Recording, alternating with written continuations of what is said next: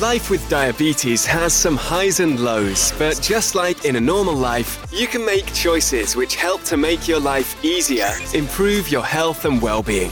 In the Diabetic and Healthy podcast, we show you how to do just that. We're here to help you put your diabetes worries behind so that you can start enjoying life with a sky-high smile on your face. So let's meet our host for today's show.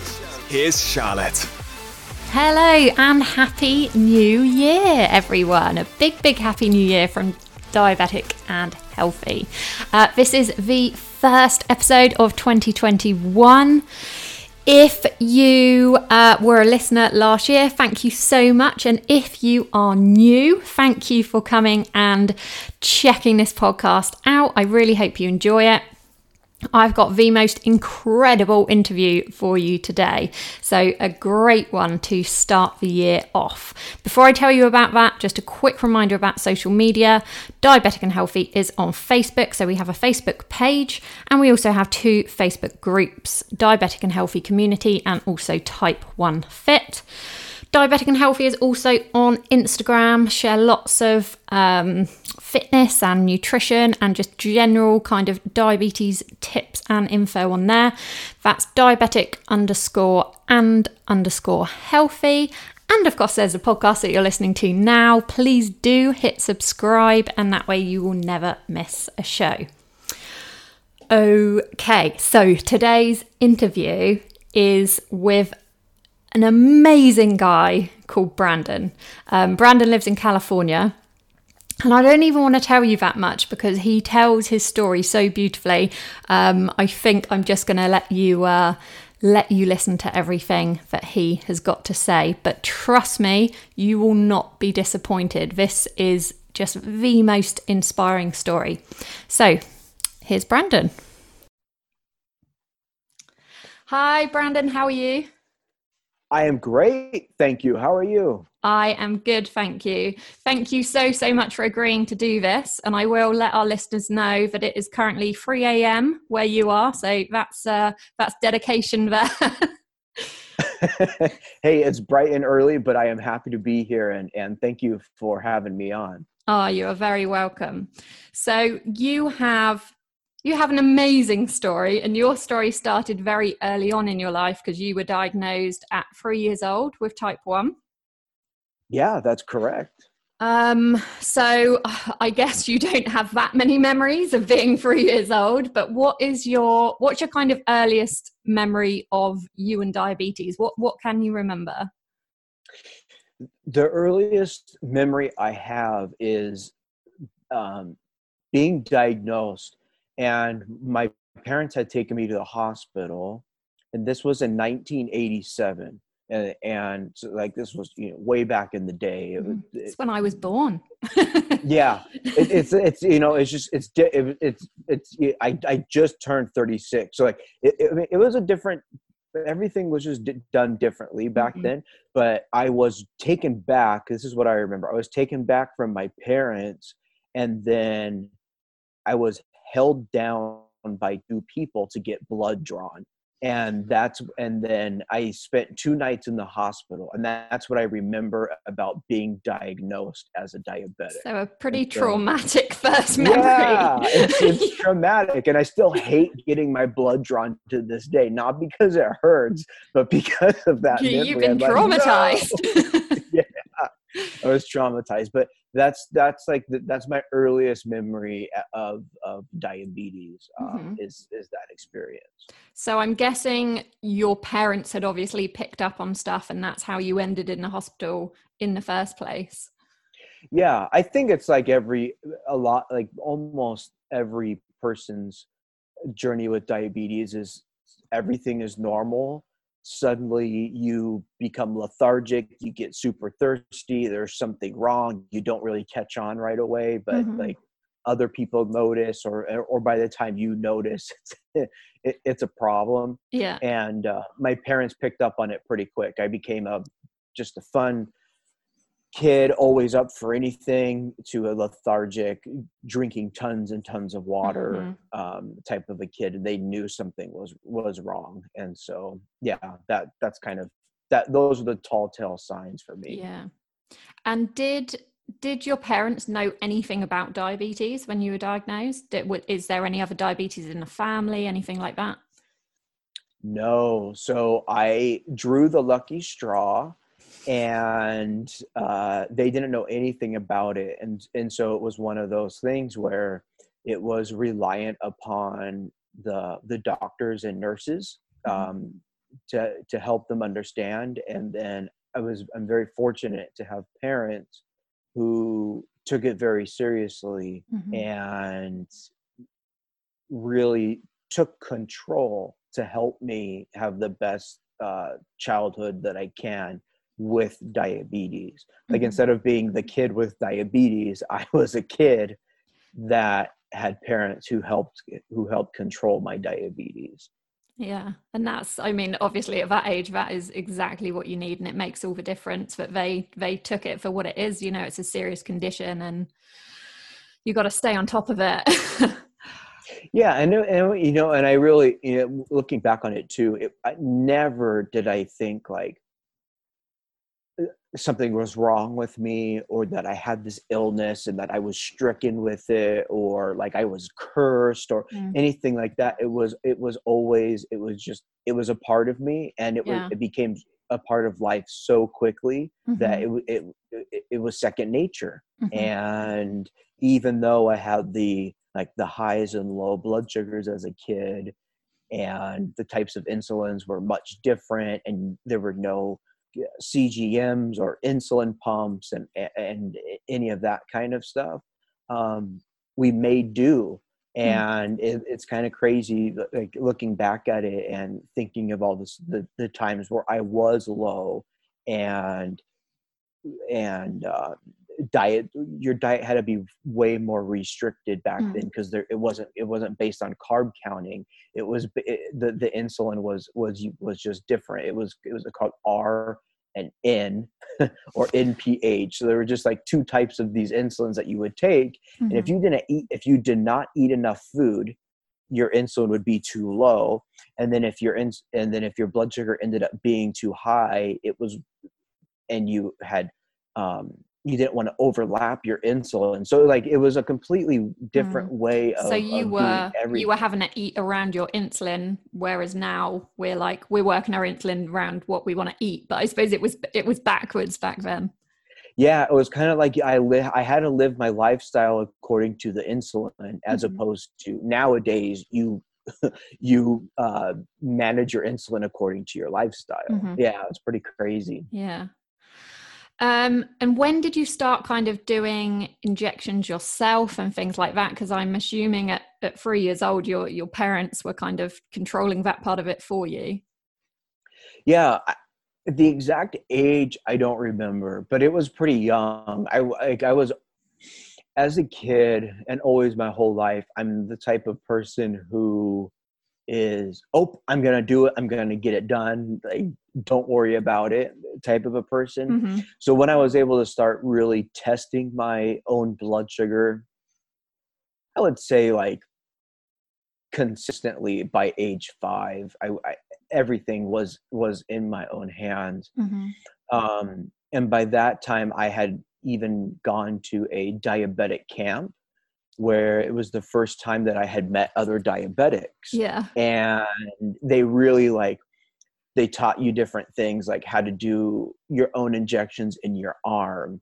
And like, it was where I learned how to use my knee and put your arm on your knee to pinch the skin and put it in the arm and stuff like that, where it was, the doctor never really showed me that. They showed me how to do it in my thigh. And so it was a big eye-opening and learning experience to see how other people were doing injections and how they would test their blood and all of that kind of stuff. And so, yeah, from a pretty young age, I had control, or I controlled what I assumed controlled my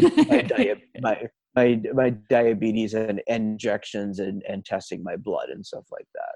But my parents always, wherever we go and whatever we ended up doing, they always would I kept all my stuff in a caboodle. I don't know if you remember what those are, but yeah, it was. I kept all my stuff in this caboodle that I would take everywhere with me because it had all my supplies in it, and the insulin had to be refrigerated at all times back then. Oh, so okay. there was like this little ice box thing that we would take with me, and so it was like my little medical kit that went everywhere with me, and my mom always made sure like we had that, but it was pretty nice. Like I can't complain. Like I say nice in the words, like it wasn't all that hard in controlling it as a kid, because I had supportive parents and I took control over it. I owned it. Mm-hmm. And you said at no time did you feel like you hadn't you didn't think of it as an illness, it was just part of you. Were there any times when you did actually get ill with it as a child? Like, did you have any DKA or, become unwell with something else and then your blood sugars went crazy? Like, can you remember times when it was really, really hard? I had never been hospitalized for diabetes. I never had DKA. The only issue that I would run into, and this is kind of a running theme in my life, is hypoglycemia, the low blood sugars. I don't know what the preferred term is that you use. Yeah, we just say hypo. Yeah, the hypos were always an issue, because a lot of times you get the feeling that they're coming on and you are like, oh, I need to drink some juice, I need to eat some candy, let me eat some food. And when you're young, you miss some of those early signs. And so it would be kind of like I would start dozing off or, drifting off mentally and things like that. So it'd be getting a lot lower before you were getting those or noticing those warning signs.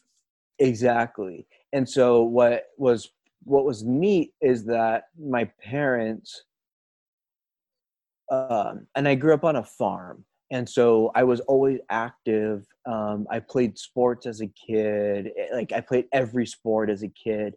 But what we ended up doing was that, like, if I was out on the farm and stuff like that, my dad or my mom was always around watching me. It wasn't always like I was alone.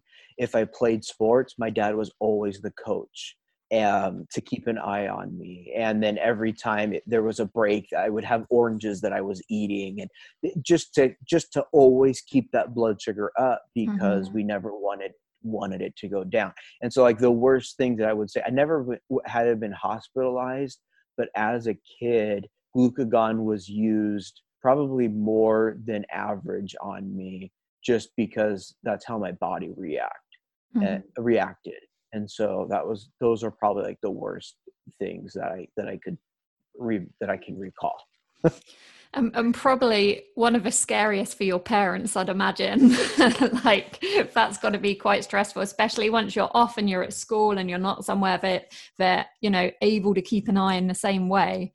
I mean, as a mum myself, I honestly can't imagine how much I would worry.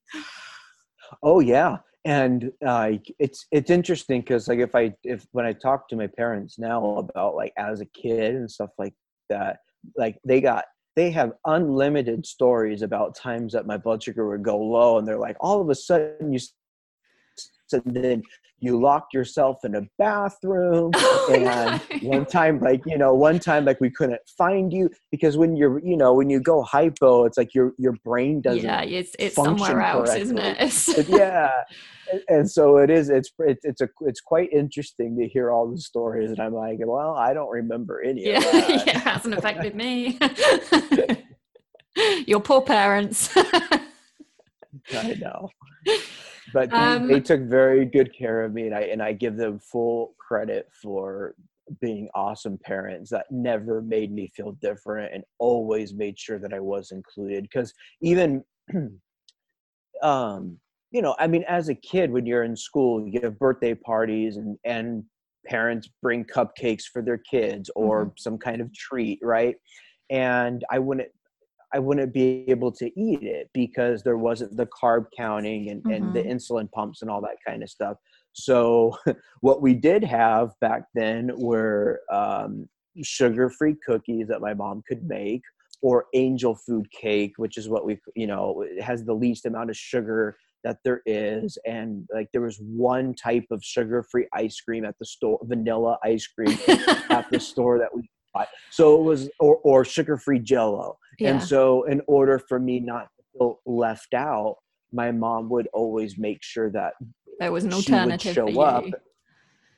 you. Yeah, for me there. So it wasn't, I never felt left out because of it. And I think that that's pretty amazing as parents, that they went through so much effort to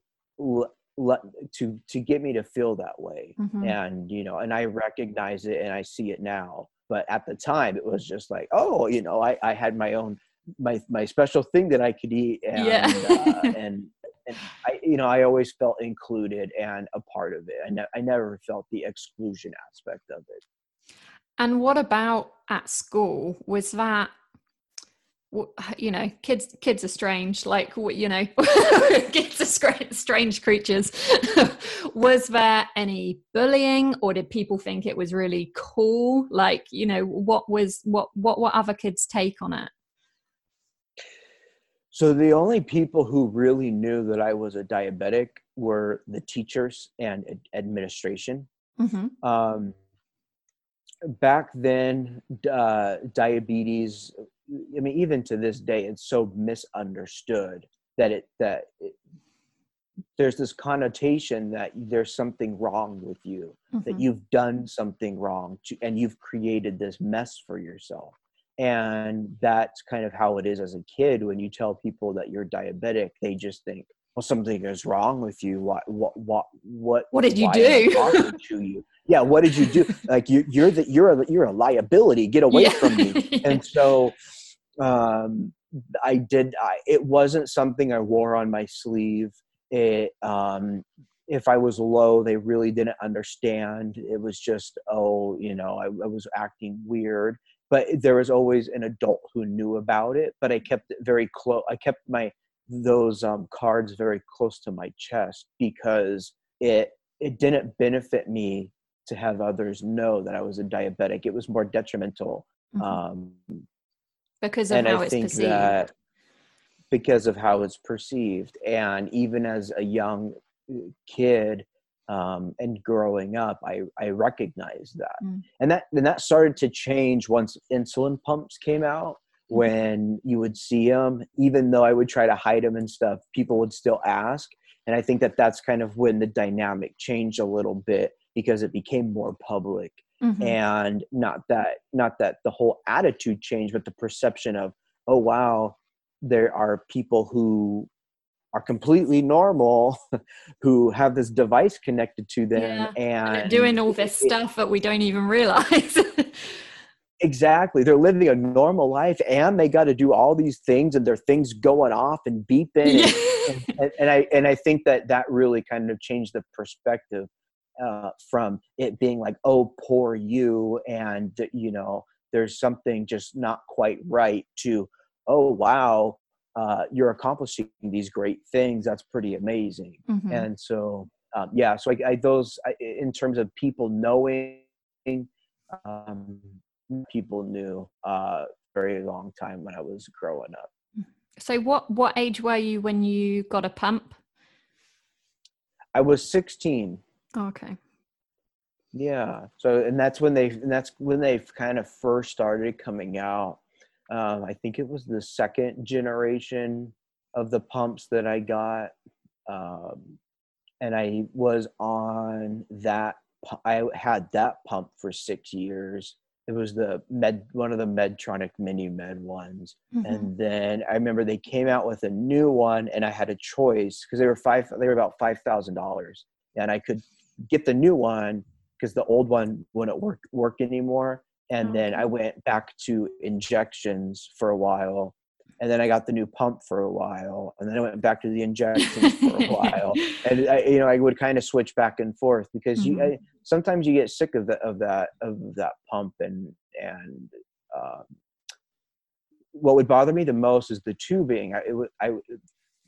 9 times out of 10, I would end up pulling it out. And that's just because I of activities, and I was always like doing something. And so it kind of became more of a pain to me than it was just a quick an injection. And my diabetes was so well controlled either way that I was going to say, did you notice a big difference in control? But no, I didn't. I think the novelty of it was pretty cool right away. But once that wore away, I had the same control with injections and carb counting than I did with the insulin pump. So it didn't matter to me whether I was on it or not. Like it wasn't like I had way better control on it or way better control off of it. It was the same. Yeah. And so it was easier for me not to use the pump for a long time. So your control was really good, but I know you, at some stage, you obviously started to run into some complications. So what happened there? Yeah. So I was an extremely well controlled to a diabetic, to the point where my endocrinologist told me I really didn't need to come in unless I needed something. They didn't need to keep an eye on you. We'll run your blood work, and if anything comes up, we'll call you in. Otherwise, we'll keep your medication and all your prescriptions filled. And because we wish all diabetics were like you. You take care of yourself, you eat well, you live a healthy lifestyle, your blood sugar is so well controlled, your A1C is perfect. And like they were always worried, like, don't get it any lower. And it wasn't like I had this goal of having the perfect blood sugar. It was just, I think I was so used to the regimen of being a diabetic and kind of eating the same things and taking the same amount of insulin and knowing how my body would react and doing all of those types of things. I suppose what changed was all of a sudden. Sorry, I was just going to say, it's almost a benefit that you got it so young, like that you just grew up with it and it was all second nature.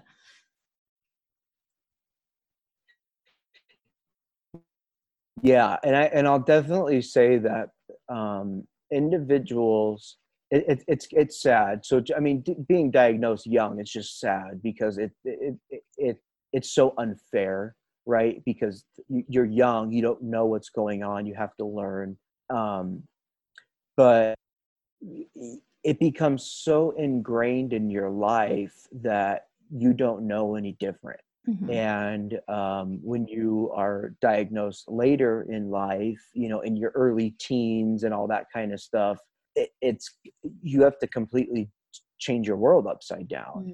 Everything changes. And I think that it's very hard to change that aspect of it. So it's definitely easier to be diagnosed at a younger age than it is older. I would say that for sure. Like there's a benefit to that. It's not fun either way, but I'll say that. And then I was well controlled until my late 20s, and then I suddenly had this really terrible pain in my left flank, and I was like, it'll go away. I went on a hike, or I heard it working out or doing something. And as a diabetic, I think you just get a higher pain tolerance just in general, because with the higher and low blood sugars, you're just used to your body fluctuating and you just get over things quicker. Yeah. But the problem was that this pain never went away. It just got worse and worse and worse. And so I finally went to the hospital, and it turned out that I had 2 kidney stones the size of my thumbnail in my left kidney. And they didn't know what caused them. They didn't know why they were there. They didn't know why there were 2 of them. They didn't know why they were so big. But they said, you're septic and we have to go in and remove them. So they went in and they removed the kidney stones and said, okay, well, everything is good to go. It was completely non-diabetic related. It was just something that my body did. It was the type of kidney stones that they didn't really have a direct cause. Like they can test the kidney stone and tell you, oh, they're calcium, or oh, they're oxalate, or whatever it is, and you can control your diet to help minimize it, and those types of things. And they couldn't tell. So it was just like a fluke thing. And as soon as that happened with my kidney, my control of diabetes changed, and it went from me being well controlled to me starting to have more and more hypos. So like 6 months to a year, they were just happening more and more. And I really didn't notice how bad or how many hypos were having until I was at work and I went to grab I could feel myself going low, and I went to grab the juice out of my briefcase, and it was gone. And then I went my backup candy, and it was gone. And I ran to my car to go grab my extras in there, and they were gone. And I was like, I have never ran out of even realizing. I have never had that happen in my life. And so that was kind of like the sign that something really was wrong. Something was going on that I wasn't aware of. And it all started with the kidney stones. And that's kind of what I tie it back to. The doctors can't directly correlate it, but that's the only thing in my life that changed. And so I went from being a well-controlled diabetic to a brittle diabetic. It took them about 2.5 years to diagnose me as a brittle diabetic. And that was after being technically pronounced dead twice, but they were able to get me back and resuscitate me. And that was after,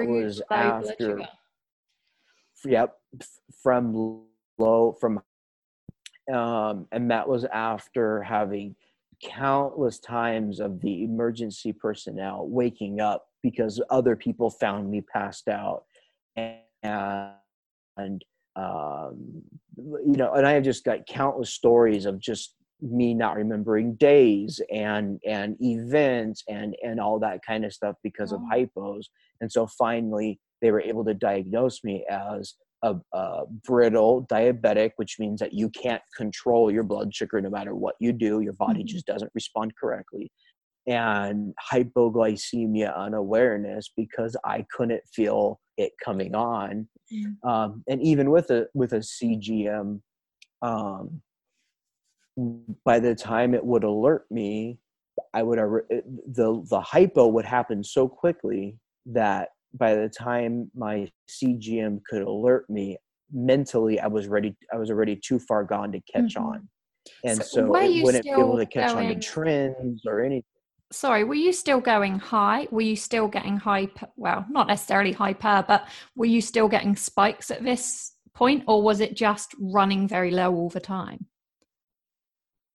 So I would get spikes because what I would do is when I would have a hypo, I would drink all the juice and eat more food, which would spike. But the trick was I wouldn't take insulin. I wanted my blood sugar to be high. That was and that was the goal. But the problem was it would do that, and then immediately it would just crash again. Drop back off. And I didn't have it.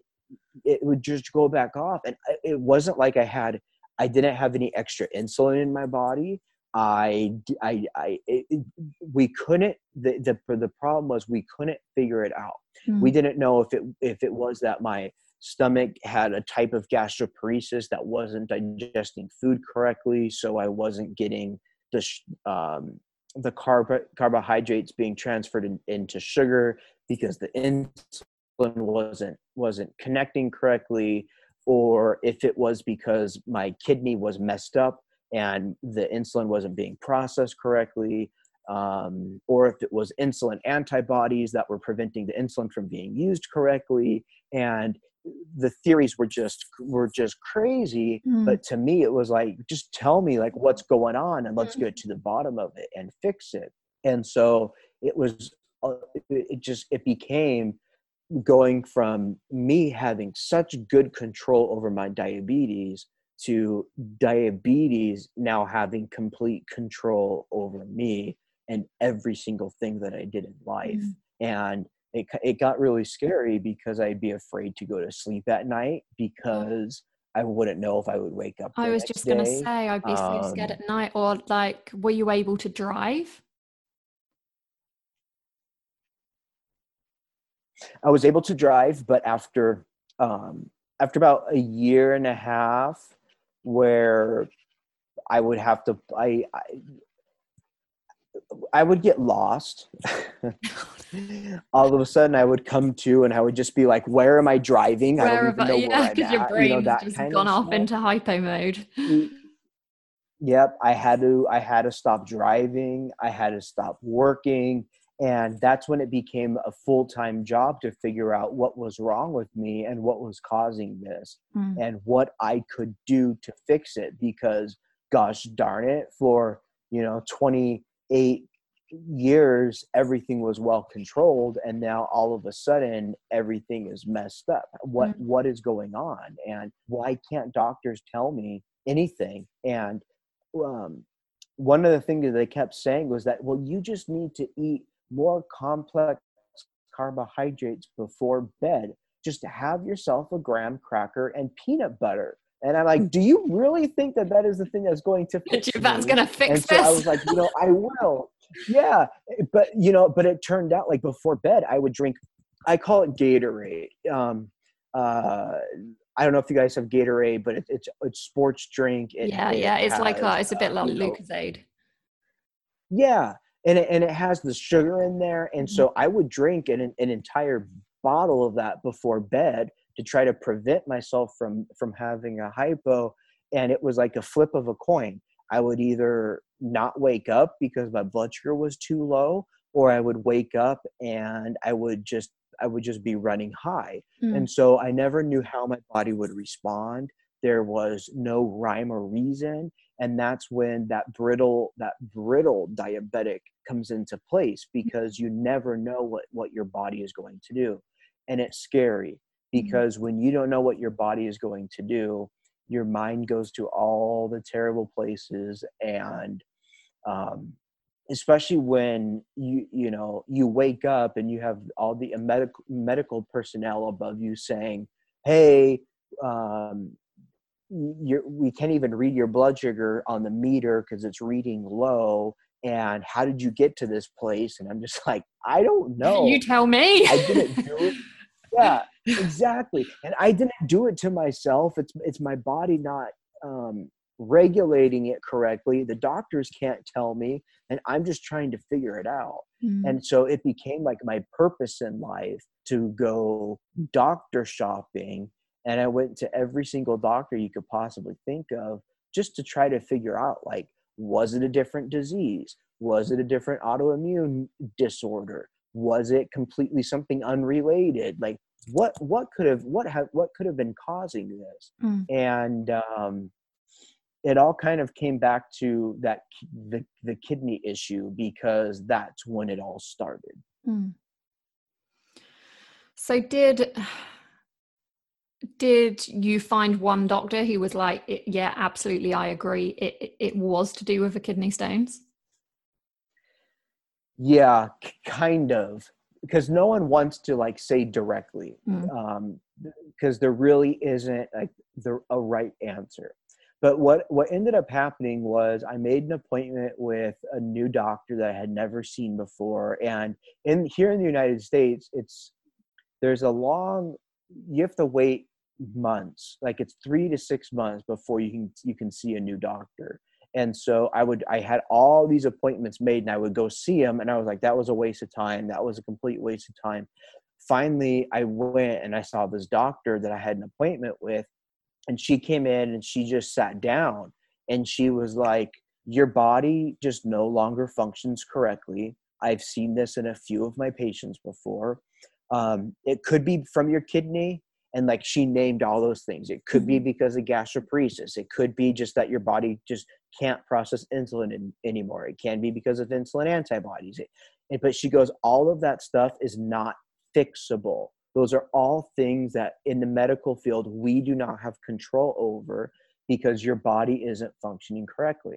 And so the only way to repair what you're going through and to give you your life back is to have a pancreas-only transplant.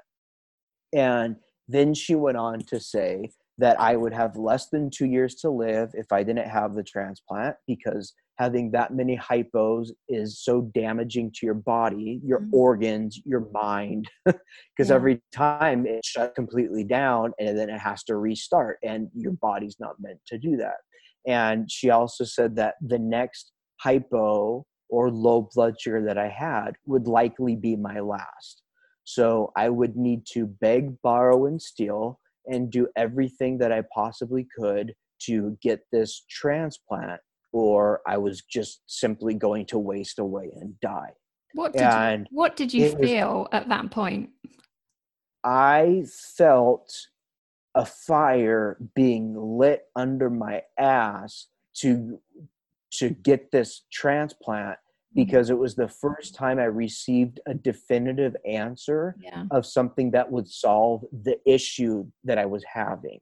And of course I had like millions of questions, like, but what about this? And what about that? And she just said, everything will be answered, but you need to get to a transplant hospital and they'll explain, you know, what exactly will happen and how that works.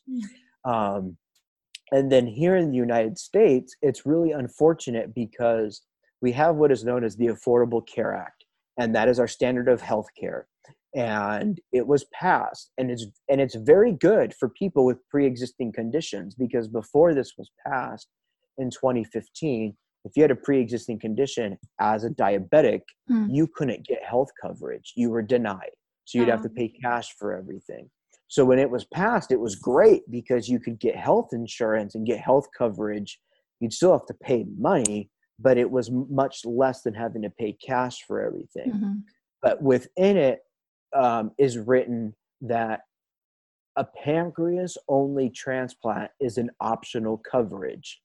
And so as an insurance company that is built to make profits off of you and not provide you healthcare coverage that you need to save your life, I couldn't get it covered. It's not beneficial to them to give you. Exactly. It's not beneficial to them. It's going to hurt their pocket. So they're not going to want it, even though I'm paying for it.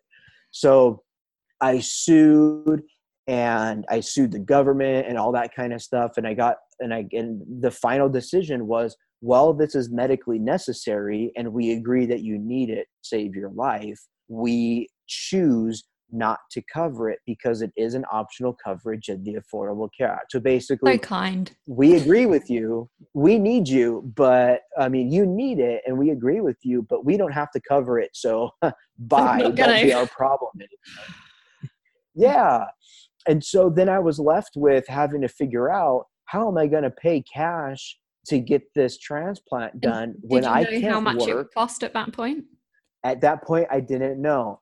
And so I had to go to after two transplant hospitals denied me coverage because, one, I didn't have the money up front and the insurance didn't cover the transplant.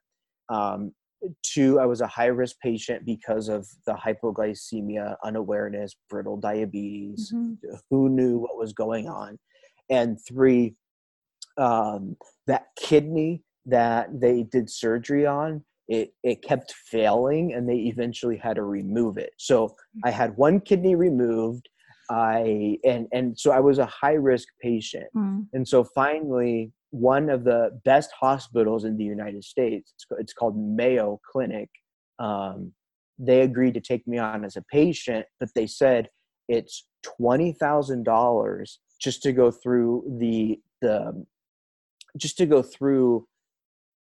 the process of seeing if you can be a candidate for surgery, and then it's $250,000 up front for us to place you on the list to have the transplant surgery. That's a house. That's a house. That's that's like a life savings. Yeah. That's a lot of money.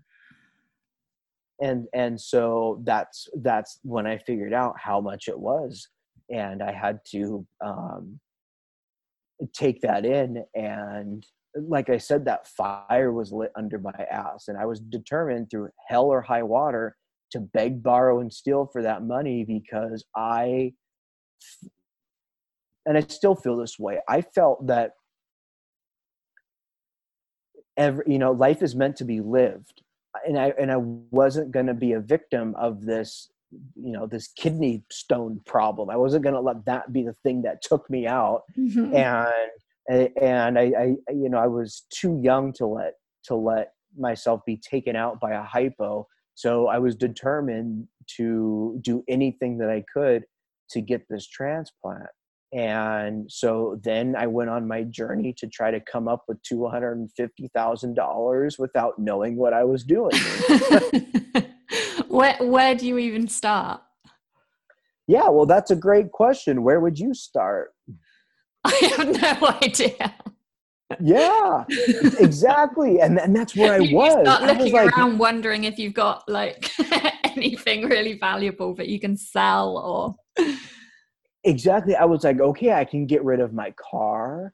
I can't, like, I was just going through everything, I had student loan debt because I had just graduated law school. I wasn't working, so it wasn't like I could just get a loan. I didn't own any property, so it's like I couldn't sell it for money. I was just in a place where I wasn't financially stable to afford something like that. And so, like I talked, and again, even at this point in my life, my diabetes was very private. People didn't know that I was going through all of this kind of stuff. They knew about like my kidney surgeries, but they didn't think that it had anything to do with diabetes. It was just, I had these crazy kidney stones and had to have them removed and had to have a bunch of other surgeries, and eventually lost my kidney, and okay, I'm all better. And that wasn't the case. And so at the time, I was living with a roommate because my blood sugars were so bad. And the deal was that the roommate would check on me in the morning if I wasn't up. And so, wow. like it was like a check and balance system. Like I literally had a caretaker living with me because that's how bad it was. And she said, at the time I wasn't on social media at all because I was a high school social studies teacher before I went to law school, and the students would stalk me. So I had to delete like all my social media, and it was just better not having it. And so she goes, we need to put you on GoFundMe and share your story with people. And I was like, heck no, I'm not doing that. I don't want people's sympathy. I don't want them to know that I'm suffering. I have always been well controlled. I could take care of myself.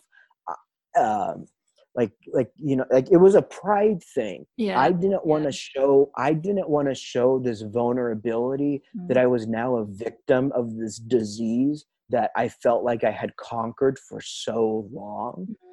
And eventually it got to the point of, well, I'm gonna die if I don't come up with that money. So what do I have to swallow my pride? I'm gonna stop being stubborn.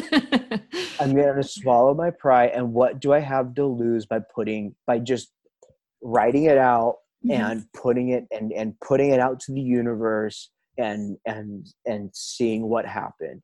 And had it not been for her encouragement to do that, and my parents' encouragement to do that as well, they're just like, Brandon, like, seriously, what do you have to lose? And I'm like, well, I know death, but also my pride. And so it really, and I'm stubborn in that way where it's like, I don't want to ask for help because I can do it on my own and that kind of stuff. But so I became vulnerable, and I wrote down exactly what I was going through. I laid the story completely out as to what I had been through for so long, what I was going through. what was, the time frame that I was in, where the money would go, all that kind of stuff. And I sent letters to close family members and friends, and we made the thing public. And it was like, now what? Yeah. You know what I mean? Sit back Because and wait. nothing was really happening. And nothing happened really until I received an anonymous donation of $20,000. And Whoa. that was the $20,000 that I needed to start seeing if I could even be a candidate for transplant. And as soon as people saw that people actually gave, and I was actually, and I was updating it, my friend completely had control over it. She was like, okay, what did they say? Let's take a picture and let's put it on there, to keep it up to, like, there's a whole like process to do that, because it's not normal to just raise $250,000 for a life-saving surgery online. That's just kind of unheard of, And so we started with that. Once they determined that I could be a candidate, then it was the ball started really rolling. And within 3 months, I raised the $250,000 from amazing. friends, family, and strangers from all over. And it really changed my perspective on people and the world, because I thought that being vulnerable was the worst thing that I could have ever done. And it turned out to have been the best thing that I could have ever done. And, I would say that's my biggest learning experience with dealing with diabetes, is that, you feel very alone, you become isolated, you think people don't understand, but when you express what you're going through, there are some people that look down at you and judge you and they're just like, they're you did it to yourself. They're not the people we want anyway. they're not the people that deserve our time. But then there's a lot of people who can relate in their own way, and they want to help, and they want to support, and they want to do, even if it's sending positive vibes or praying or, saying, if there's anything that I can do for you, please let me know. Or even, giving financially for a life-saving surgery. They're out there, and it blew my mind. It changed my perspective, and it showed me that my thought about the human people, about being so selfish, really wasn't true. People care about people. It's just they don't know how to care unless you tell them what they need to care about. And so that was an amazing experience that I and mental transformation that I went through with that aspect. Wow. So so you went ahead and you got the surgery? Yep. So I gave Mayo Clinic the $250,000, and the financial coordinator, who I became very good friends with, because it was like one of those, like, I was really nervous, like, you can't forget about me, I'm not going anywhere, and I would check in regularly, and I'd be like, okay, I have this much money, and so, like, when I had the money wired over to her, she says, I have never seen anyone come up with this much money that fast. How did you do it? Because she goes, people come from wealth and they just pay for it. But she goes, you had to raise this money, which everyone says that they're going to do, but they can't. Yeah. And I was like, I don't know. I got very fortunate. This got shared on social media accordingly. I was lucky that I had somebody who knew what they were doing. And I am supposed to be alive for a reason. Otherwise, this money would not have come. And that's just the way I looked at it. And so she said, okay, we got the money, and I'm setting you up to be listed, and you'll be on the transplant list within the next day or two, and you can get a call the same day, or it can be up to 5 years. And Oh, so wow. I was like, well, I am on a time frame, and in terms of how long they think I can live. So let's see if I can make it that long. Mm. And 2 months later, the day after Christmas in 2018, I received the phone call to come in for transplant. And I went in, and they took me. I was in surgery within 20 minutes, and they did a successful pancreas only transplant.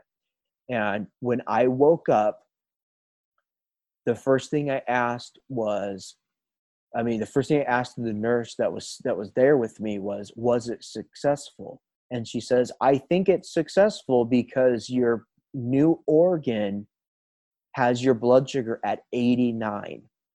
And I wasn't on insulin. I didn't have any juice running through my body. Mhm. It was naturally regulating itself. And I forget what the conversion rate is for you guys, but 89 is basically the normal blood sugar, right? Yeah. That's like the golden blood sugar, Yeah, that yeah. number Yeah. that you But want. for us, that's probably around 5, I would imagine. But yeah. So 5. So your blood Yeah. sugar is 5, right? And it's working. And like tears just like start rolling down my face, because it was the first time in over 3 years that I wasn't just low, Mm. because my average blood sugar was about 2.5. So like my average blood Whoa. sugar was here in the United States was in the 40s. Mm. And so if like 80 is about 5, and that's like you're perfect, just Yeah, yeah, yeah. half that. So Mhm. imagine living with a blood sugar of 2.5 for 3 years, then all of a sudden waking up from a surgery that was successful and your blood sugar is normal. Mm. And I felt so good, and I was just like, this is crazy. I couldn't believe it, the night and day difference that you forget when your body and your mind slowly degrade. You forget how quickly it feels to feel good. Mm. It's always a And thing, isn't it? You just don't, you never know how bad you feel until you then feel good and you're like, oh yeah, I actually, I was feeling pretty bad. exactly. And you're like, how did I let it get that bad? But you go into survival mode, and you do whatever, and you start doing whatever it takes. Just taking a step backwards slightly. So those 2 months you were waiting for that call, what kind of mindset were you in? Were you in a positive mindset? Were you thinking this is going to be the day they ring, or was part of you thinking like this is not going to come in time for me?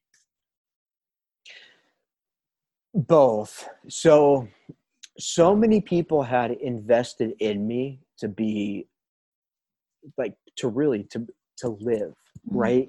And I didn't want to be a letdown and just kind of give up, even though I felt like crap, even though it was a battle. It literally was a battle to survive every day. I was fighting these low blood sugars like with no tomorrow. There was nothing I could do to keep them normal. Mm. And so I had to, and the hypos were so bad that and I was having 5 to 6 of them a day, and the recovery is so bad from a hypo. And so that was my mindset. And so it was just about a matter of survival. And I did, and mentally I thought, if one of these things take me out, at least I know I gave it my all. I did every possible thing I could to live and to make it happen, and I would be okay with that. But I'm going to keep giving it my all, because I can get that call anytime. Mm. That can just happen anytime. And so that was kind of my mentality, and what was going through my head. And so um, once a month, when you're on the transplant list, you have to go and you have to give a blood sample, because if they find a potential match, they take your blood sample with their blood sample and they put them together and they see how it reacts and stuff like that. And I remember I had just gone and I did my second month of my blood sample, and I just received the new package in the mail to go get my next one done for January. And I was like, oh man, how many of these am I going to have to do before they call me? And it really, when I was least expecting it, I got a phone call and I looked at the phone number. Somehow I wasn't low. I wasn't going through a hypo. It was like the right place at the right time. And I answered the phone, and the lady on the other end said, "Are you ready for a new pancreas?" And I was like, "Are you serious?" I'm so ready.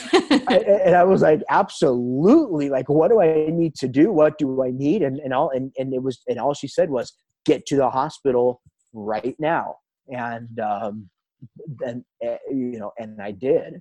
And so that in its own was like a crazy story, and all that kind of stuff. But yeah, like all of those little things came together to save my life from hypoglycemia, which is crazy to think, from going from a perfectly well-controlled diabetic, then something completely non-diabetic related changes your whole body, and then you become an uncontrolled diabetic. It's kind of scary to think about that, because you want to take care of yourself to prevent the long-term complications of the disease. And that was my whole goal in life. I wasn't going to have complications. I wasn't going to let myself go and let my blood sugar be high for too long. And I was going to correct it. And I was going to stay up later to watch my blood sugar to make sure that it corrected itself correctly. That was my mindset. And when all of a sudden, within a snap, everything changes. For absolutely nothing that you have done. From nothing I have done and nothing I can do, right? You have to adapt. And my adaptation was to do the best that I could, because I couldn't find anyone else that was going through what I was going through. I couldn't find anyone else that was listed for a pancreas only transplant, because they do so few of them a year. And it was kind of like I was on my own figuring out how to do it. And somehow, some way, I was meant to be alive, and I am here today to share my story with you. It's honestly, I think the type of person you are, from what you've said, and your mindset has everything to do with the fact that you're here today. It has to. I mean, I can't put my finger on it, but there's something that is like, hey, if you wake up in the morning with breath in your lungs, there's a purpose for that day. And that, and that's always been my attitude about life, is that it's meant to be lived. And I think many people could have been told what you were told, and in your financial situation, where they're sat there like, I don't have that money, like I don't know anyone that has that money, I can't get a loan, and at that point they would have given up. They would have thought, that's not, that's my only option, but it's not an option for me. But the fact you were so driven and determined is clearly why you're talking to me today.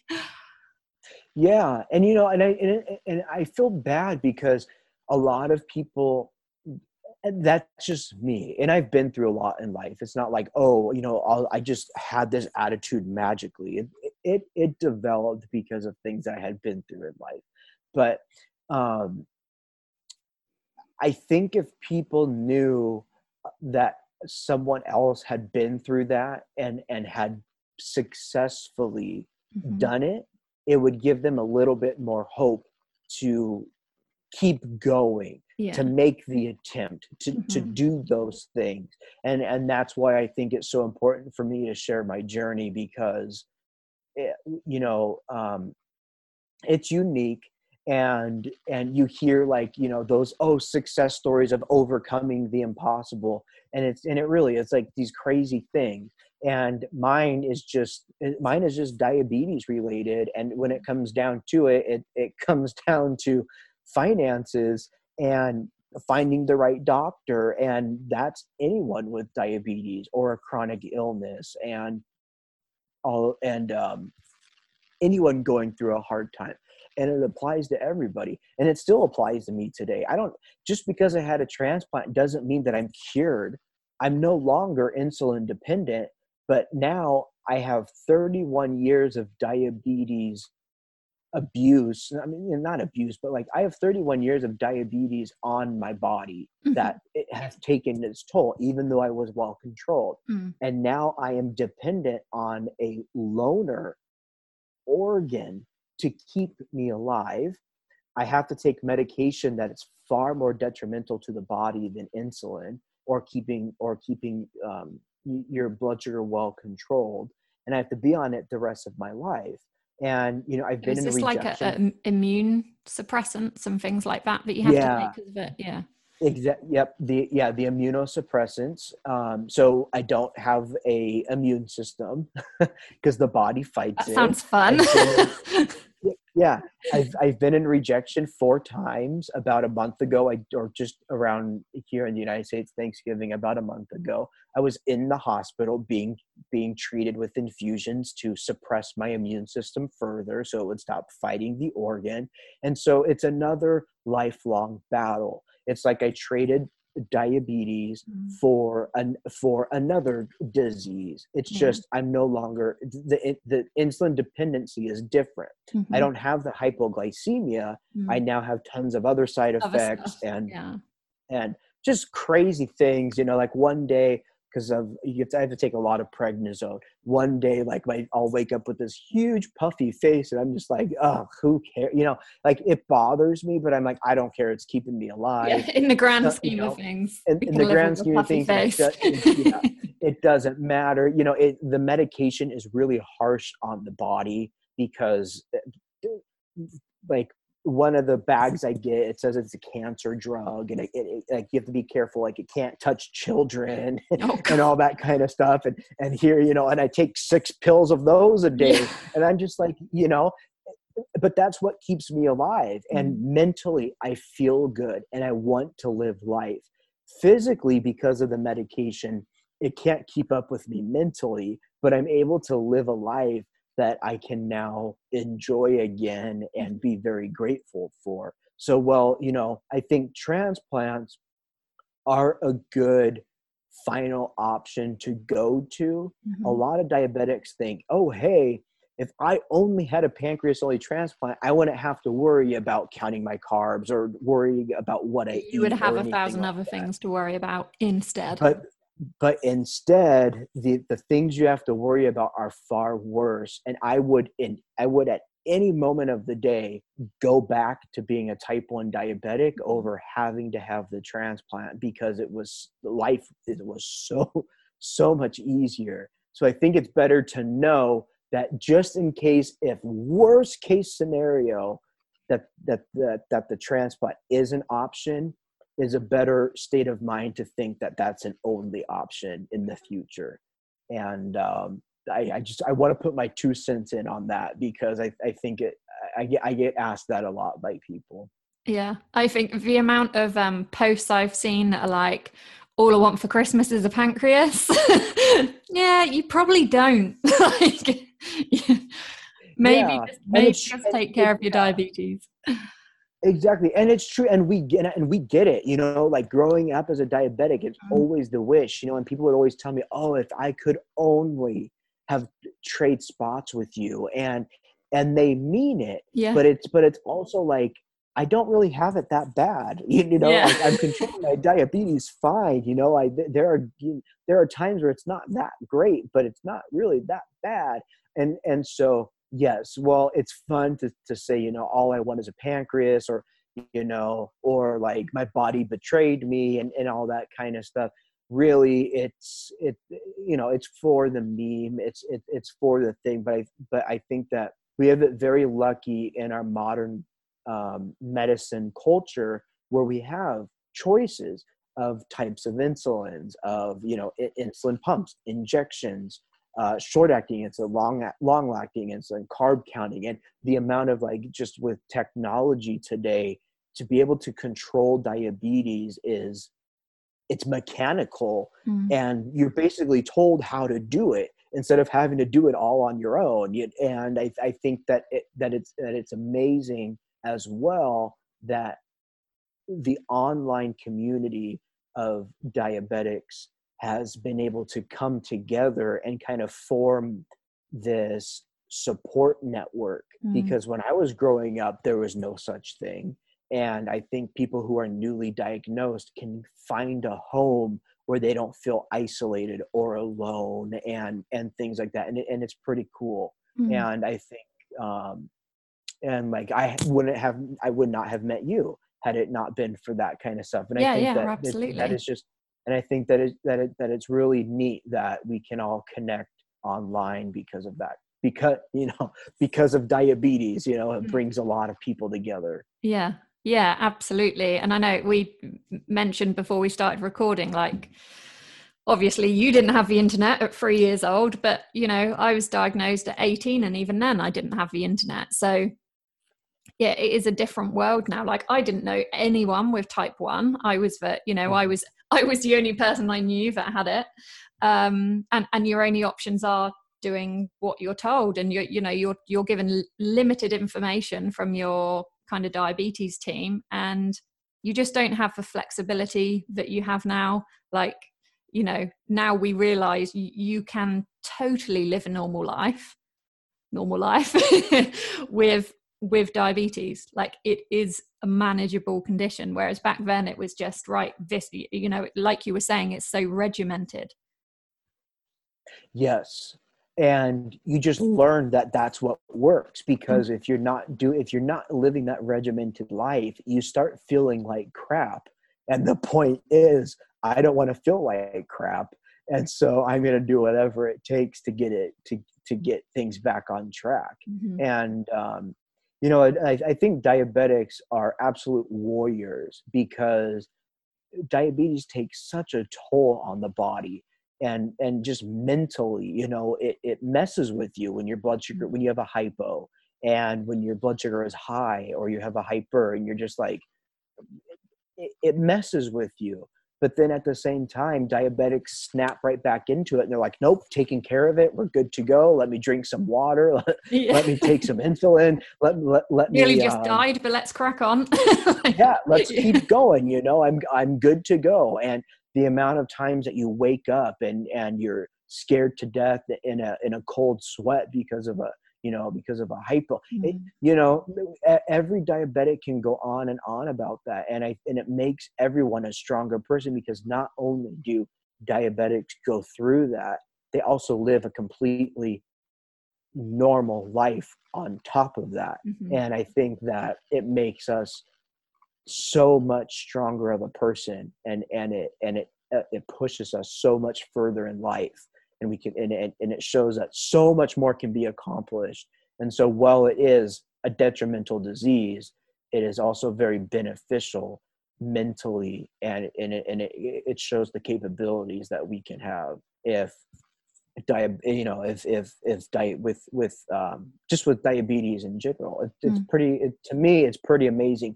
And I didn't realize that until I had gone through everything. And when you look back, you're like, oh, wow, like that was a lot of work. Yeah. But I made it work, and that's pretty cool. Like, we're keep on keeping on. Yeah. Yeah, absolutely. I completely agree that I've had people say to me like, oh, don't you wish you weren't diabetic? Or like, what would you do if someone came and said like they could cure your diabetes and stuff? I was like, I don't know, because it's there's actually some positives to being diabetic, like it in the way that it shaped me as a person. Like, I did a blog that was can diabetes be a positive thing, or something like that, which was quite controversial, and not everyone agreed with it. But for me, I wouldn't have learned what I've learned about nutrition. I wouldn't be a personal trainer. I wouldn't know about my body the way that I do and how to look after it if I wasn't diabetic, because you just take all those things for granted. Yes. And adding on to your point, it really helps put things in perspective very, very quickly as a diabetic, because you see how fast things can change. And it's really neat that you and I and others can realize the positives with the disease, not only the negatives. It's focusing on the positive, and instead of being a victim of being a diabetic, you're a victor of it. And I do think, like, if there was a cure, or don't you wish you weren't a diabetic? I think the answer is, well, heck yeah, I do wish I was not a diabetic, or heck yeah, I wish there was a cure for it. But I think it's more like, I am proud of the person that I have become because of it. Mm-hmm. Right. Because you're not a victim of it. And I do think that especially people who are diagnosed later in life get the opinion of, I'm a victim of it. Mm-hmm. Why did this happen to me? And, as a type 1, sometimes it just happens. There's absolutely nothing you can do about it, no matter what age you are. And again, if you connect with the community and stuff like that, you see that people live completely normal lives with diabetes, and they're successful at it. And so it's not a death sentence anymore, like it felt like when we were younger, and we were told, like, oh man, if you have to be careful about what you're eating at all times. And it's kind of nice now with the freedom that we're given with the technology and everything like that. It's pretty cool. I have had a few, like, since I've been doing Diabetic and Healthy, I've had a few parents of type 1s get in touch.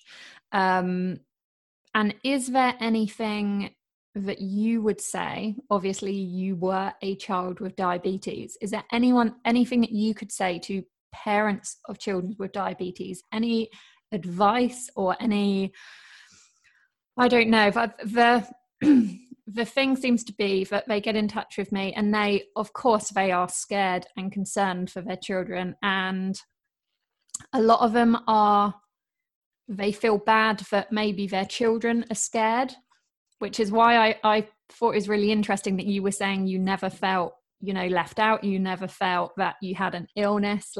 So is there anything that you would like to share with parents of children who are type 1? Yeah, because I get contacted with the same questions as well.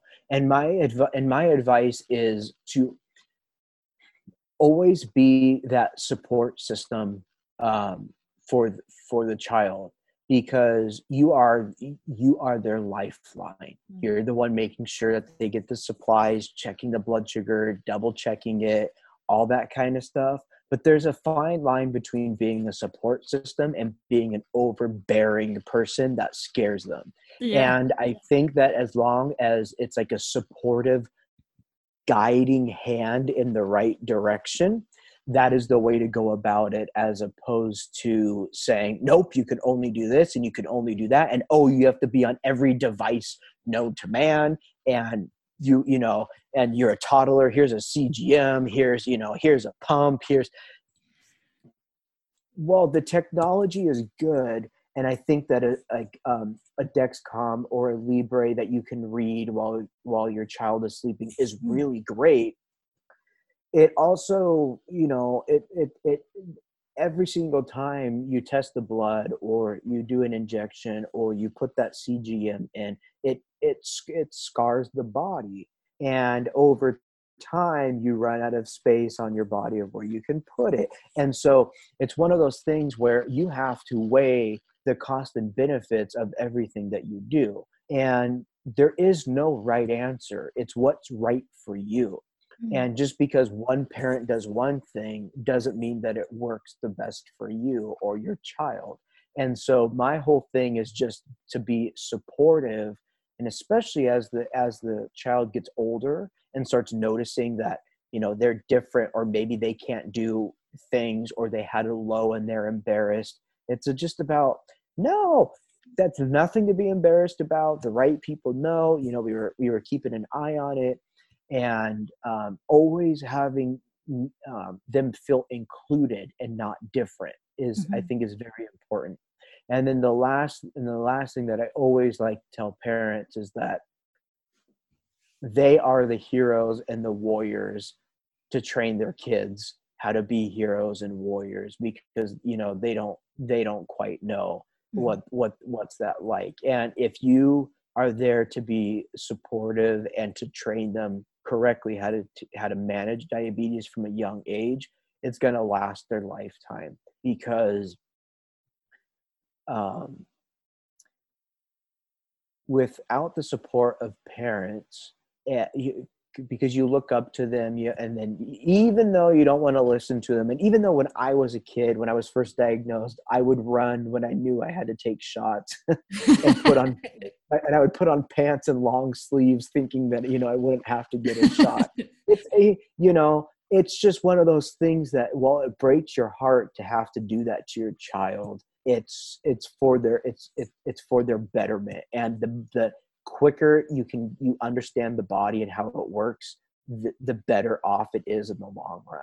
And so it's scary, it's not fun, but as long as you're on top of it and doing the best you can, asking questions, you as a parent, you are a hero and a warrior, and you're going to raise an awesome kid that's always going to appreciate everything that you've done for them, because there is no other option. Mm-hmm. Thank you. I think that's awesome advice, and definitely beneficial to anyone who is raising a child with type 1. As I said, I can't even imagine being a mum myself. It's one thing for me to have it, but I'm such a stress head. I can't imagine if my son had it. So yeah, you are absolutely right that those parents are warriors as well. Yeah. And I think we forget too that kids especially are, what's the word I'm looking for? Resilient. Yeah. You know what I mean? They can handle I see lot. That from my 2-year-old beating his head off things like several times a week, and I'm like, I'd like be in bed for a week if I did that to my head, and he's just like running around with an egg on his head, like, he cries for 5 seconds and then he's like, oh, let's do it again. Exactly. And so like, it's kind of like you have to kind of take that into consideration, that when they're young and as they learn, it's a process, and it's trial and error, and that's okay. Nothing starts off perfect, and it will never be perfect, but you can learn the regimented cycle that works, and then it will be as close to perfect as it can be. Mm-hmm. Well, thank you so much for sharing your incredible story so far.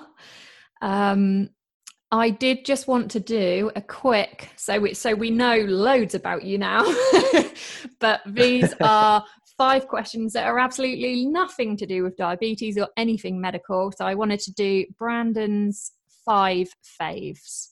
Okay, so. Awesome. Okay. All right. Number 1, favorite animal. Oh, my favorite animal is a bird, and it's an Eclectus parrot. A what parrot?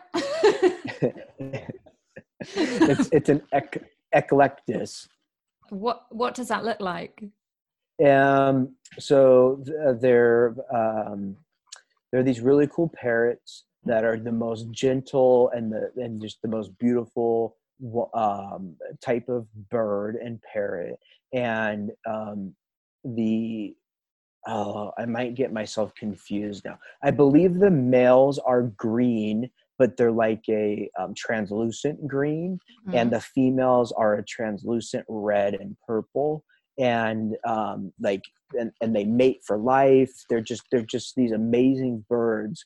And for whatever reason, I have this, maybe because I grew up on a chicken ranch. I have this affinity for birds, and those have always just been my favorite. Oh, that's cool. Well, every day's a school day, because I've never heard of that kind of parrot. So thank you for that. Favorite film? Ooh, Uncle Buck. Oh, classic. Yeah, that's with a good John one. Candy. That is a go-to, hilarious. I love that movie. Favorite snack?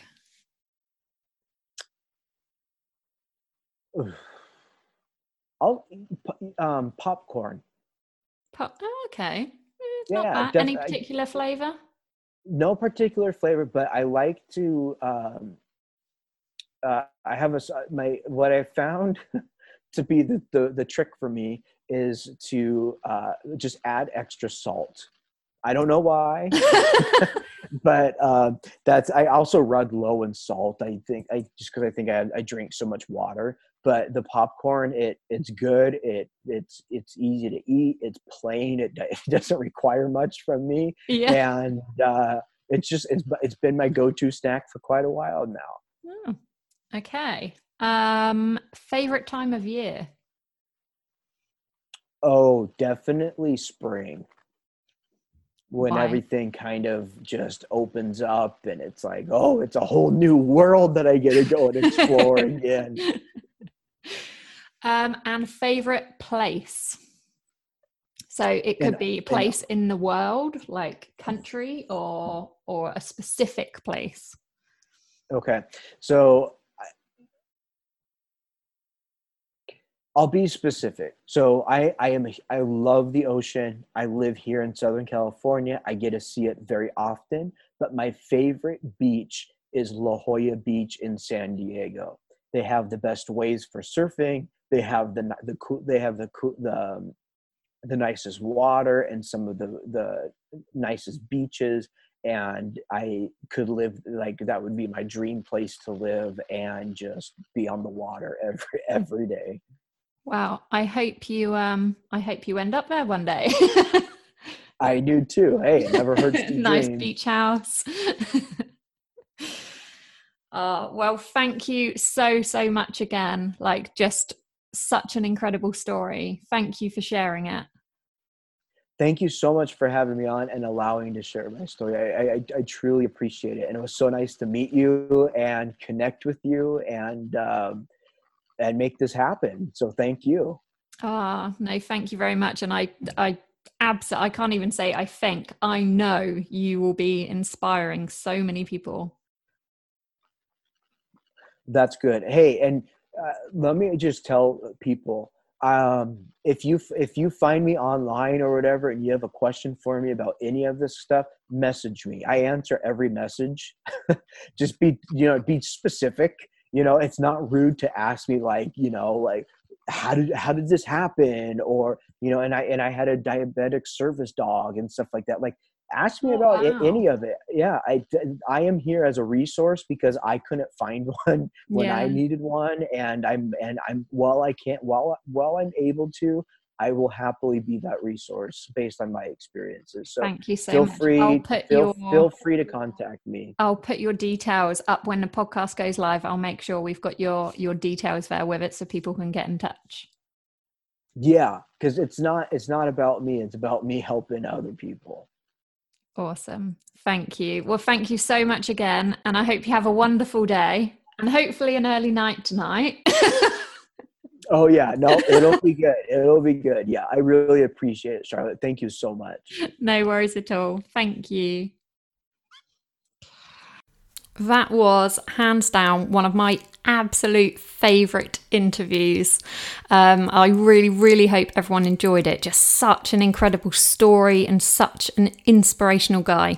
So a massive, massive thank you to Brandon for sharing that with us. I will include a link to Brandon's website and also his Instagram. So anyone who wants to know more about his story or get in touch, you can use those links. As always, thank you so much for listening. And until next time, stay happy and stay healthy. This episode has ended, but your journey towards a healthy and happy life continues. Head on over to diabeticandhealthy.com and join the conversation with other diabetics and their families. All the information in this episode is not designed to replace the advice from the health professional team looking after you and your diabetes. Before making any significant lifestyle changes, do consult them with your doctor.